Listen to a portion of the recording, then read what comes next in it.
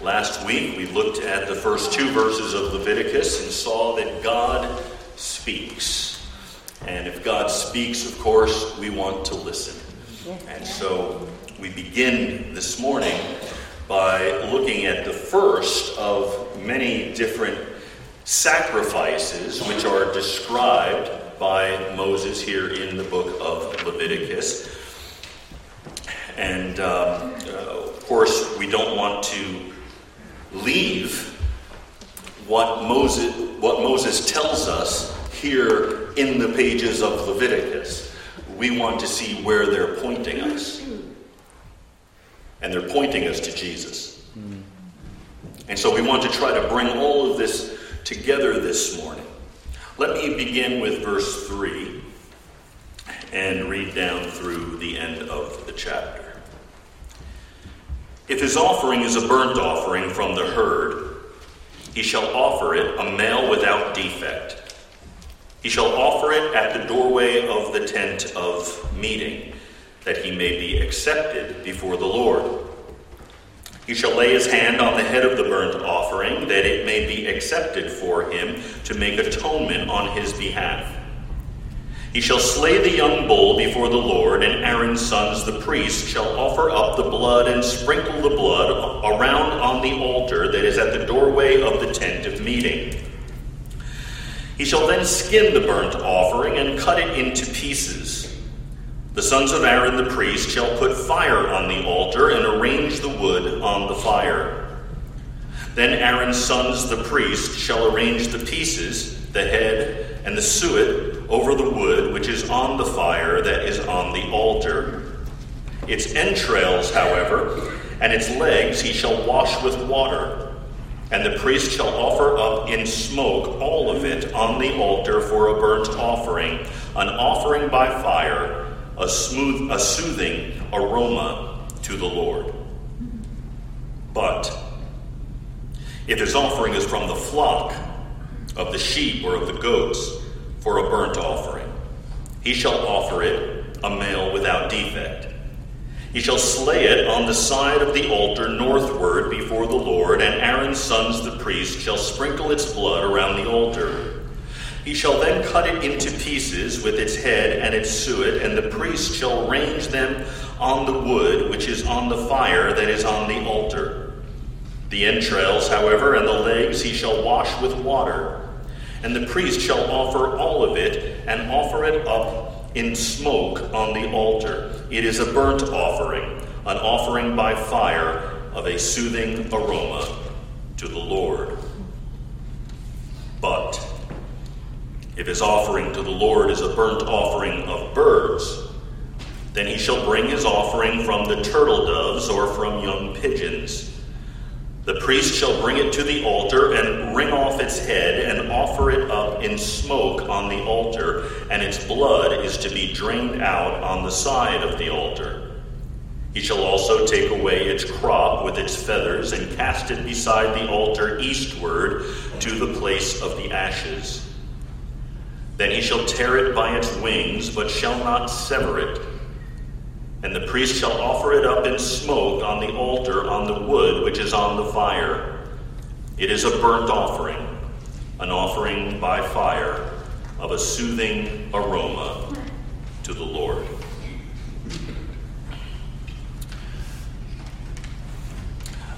I am, as maybe most men, a single task kind of person. And if I get distracted, bad things can happen. Years ago, we were hosting a missionary and his family at our home. And he and I were out in the backyard, and I was supposed to be grilling our dinner. And we got involved in a theological conversation. This doesn't ever turn out well. I forgot entirely that I was supposed to be grilling. We got so consumed in our conversation. And What was there on the grill could rightfully be described as a burnt offering. That's an indication of the way in which English has been influenced by the language of the Bible. Of course, the actual burnt offering was no joke. It's what we've just read about. It was a sacrifice in which that animal being offered was wholly consumed by fire. In 2001, there was an epidemic of foot and mouth. Well, I will remind you why. We do this because all Scripture is inspired and profitable for teaching, reproof, correction, and training in righteousness. We do this because what we find here in Leviticus is a shadow which points us to something greater. A greater reality which is found in Jesus. And so there is profit for us here.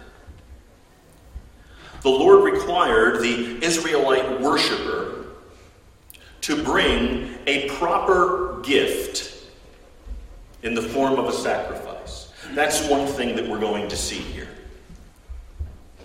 Another thing we're going to see is that that proper gift is to be brought to a proper place.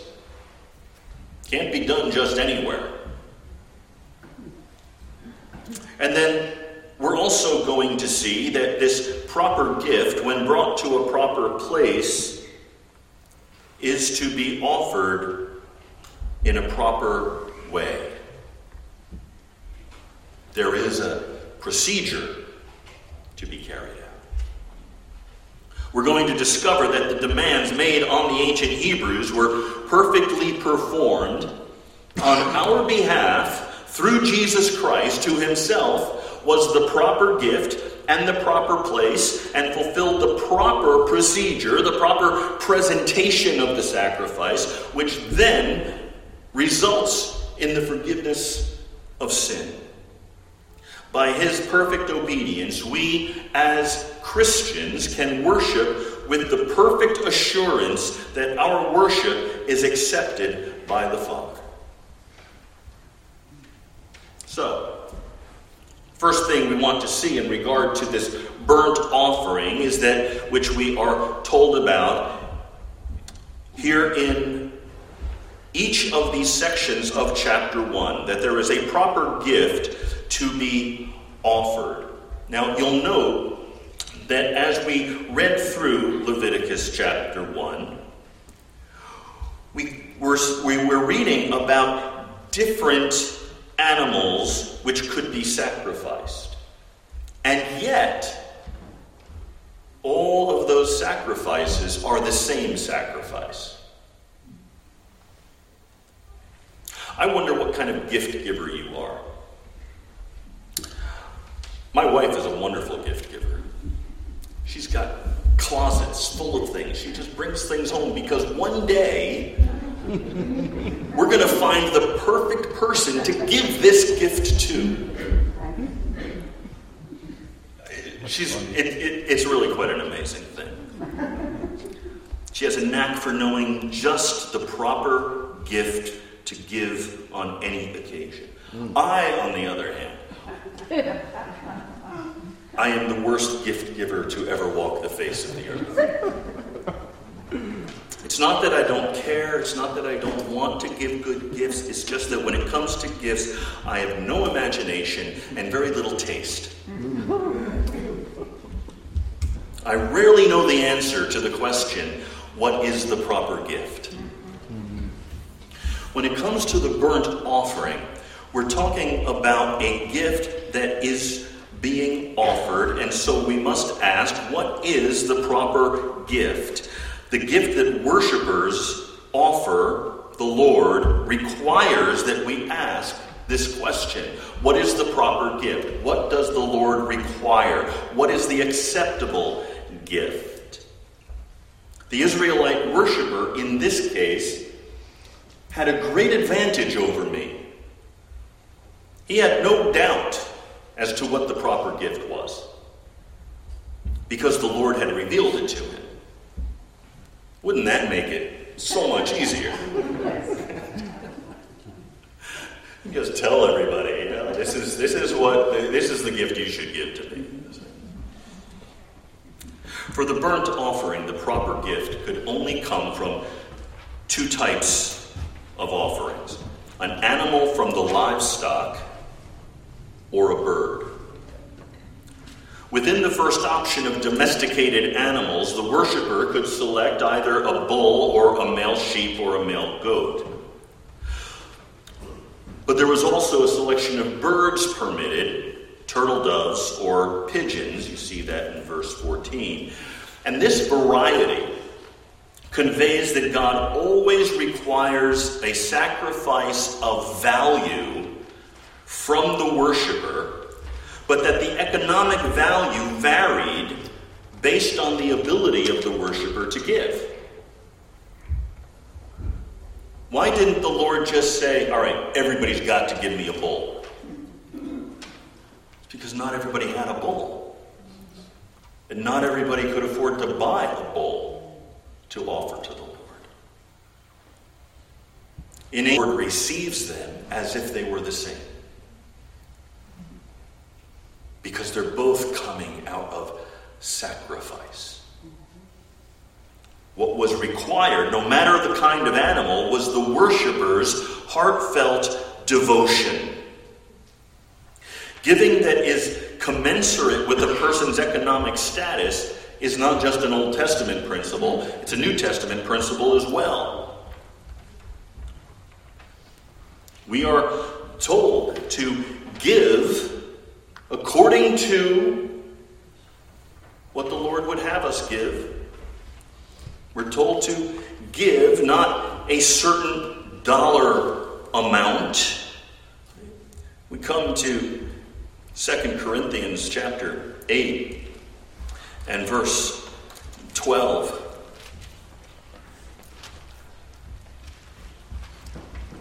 Paul's talking about this issue. He says, if the readiness is present, it is acceptable according to what a person has, not according to what he does not have.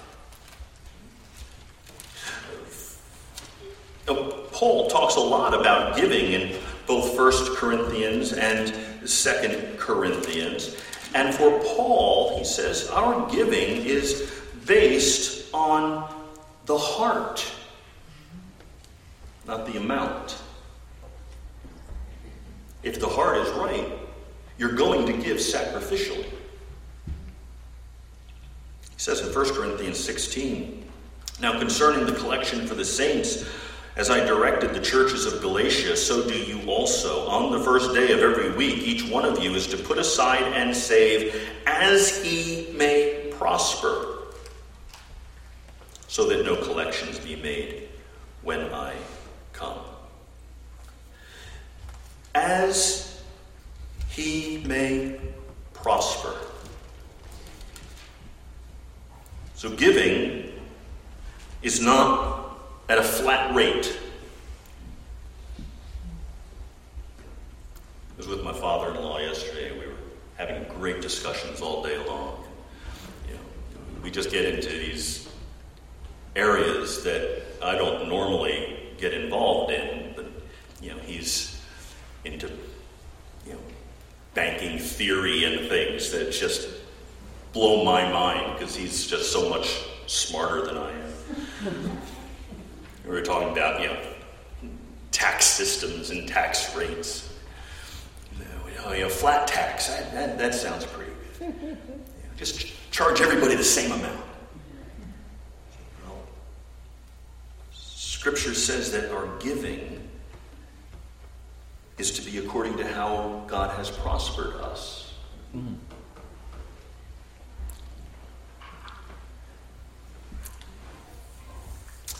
Each one, Paul says in 2 Corinthians 9:7, each one must do just as he purposed in his heart, neither grudgingly nor under compulsion, for God loves a cheerful giver.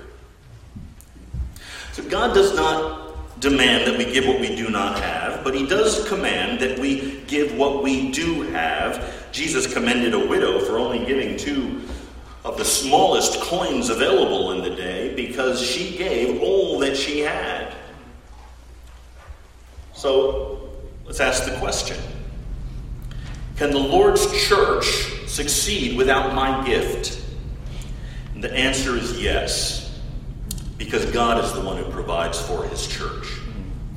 To ask if the Lord's church can succeed without my gift, however, is to ask the wrong question. The better question to ask ourselves is, can I succeed in faithful Christian living without giving? And the answer to that is a resounding no. The remedy for stinginess and selfishness and greed is found in the giving of all of our possessions to the Lord. Having done that, we no longer own them, and they no longer own us. We are free from our possessions. They are the Lord's to do with as he wishes, just as we are the Lord's to do with as he wishes. When we have done that, when that's our attitude toward our possessions, then the gifts and offerings which we present to him are not counted as loss because they're his in the first place. So the proper gift is the costly gift. But the proper gift, we're also told, is the perfect gift. Given who the Lord is, it is fitting that we give him our best. That the animal had to be unblemished spoke of the worth, of the quality of it. Structurally, it consisted of 2 major parts. There was a courtyard, and then there was a sacred tent that sat inside. The altar was located near the entrance to the courtyard. The courtyard then faced east, as did the sacred tent, which contained the Holy of Holies. And it was situated at the back of the courtyard. So upon entry into the courtyard, the worshiper saw the altar and could see in the background, behind the altar, the sacred tent, where was the Holy of Holies. And the symbolic message was plain: to approach God, who is there in the Holy of Holies, the Israelite first had to make a sacrifice at the altar. That's the intent in the design and the construction of the tabernacle which God had commanded the people. Now, theologically, the tent of meeting was central to Israel's life because it served as the primary symbol of God's presence among his gathered people. Inside that sacred tent we mentioned, there were 2 rooms. The front room was known as the holy place, where authorized priests would function, and the back room was the most holy place, or the Holy of Holies, where the Ark of the Covenant was kept. The sacrifice could not be made at just any place, since the offering must be presented where the Lord was present among his people.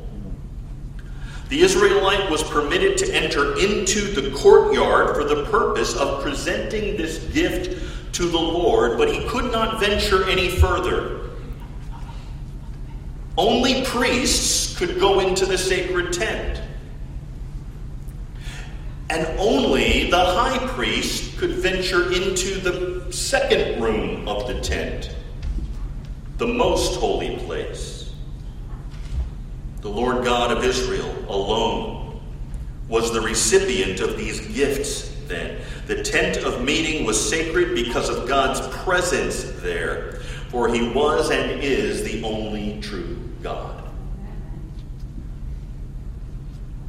The site of the altar Just put yourself in the place of an Israelite at this point. The sight of the altar would have produced conflicting emotions in the worshiper. The altar signaled sorrow by virtue of its identity as a place of death. Yet the altar is also a place of great joy.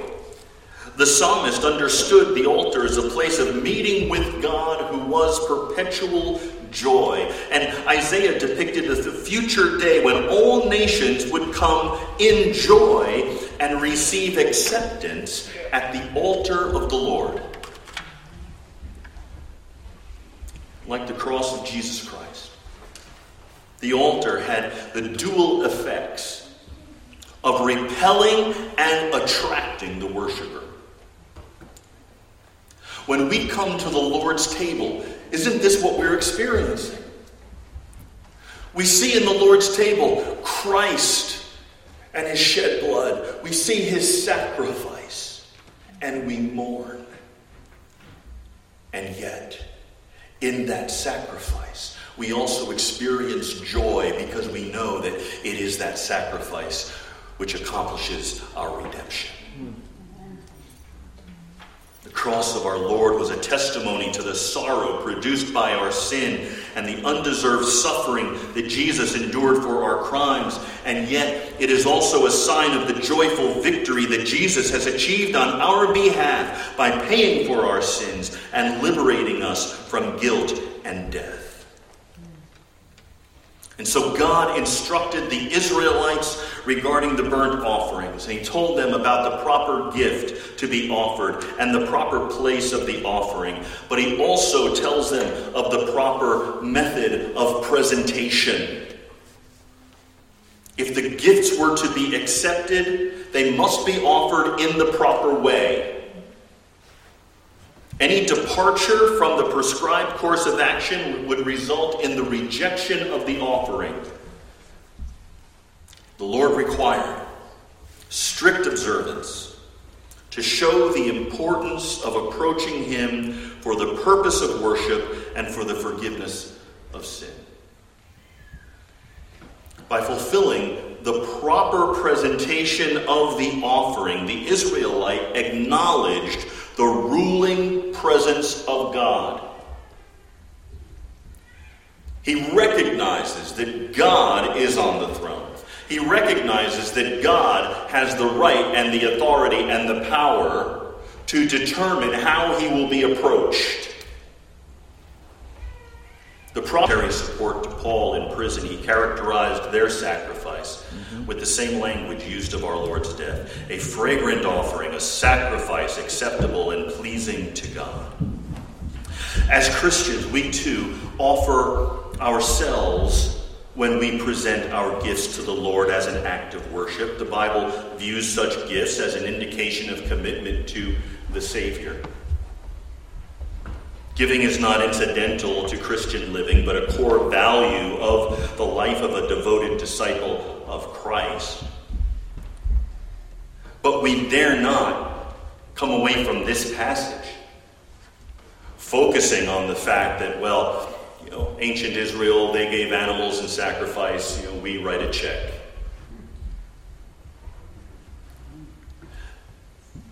The correlation between what we see in Leviticus 1 and the new covenant, it meets in Jesus. Jesus is the sacrifice. And Jesus is the priest. And Jesus is the worshiper. Jesus is everything that you find here in Leviticus 1. And what Jesus did, he did for us.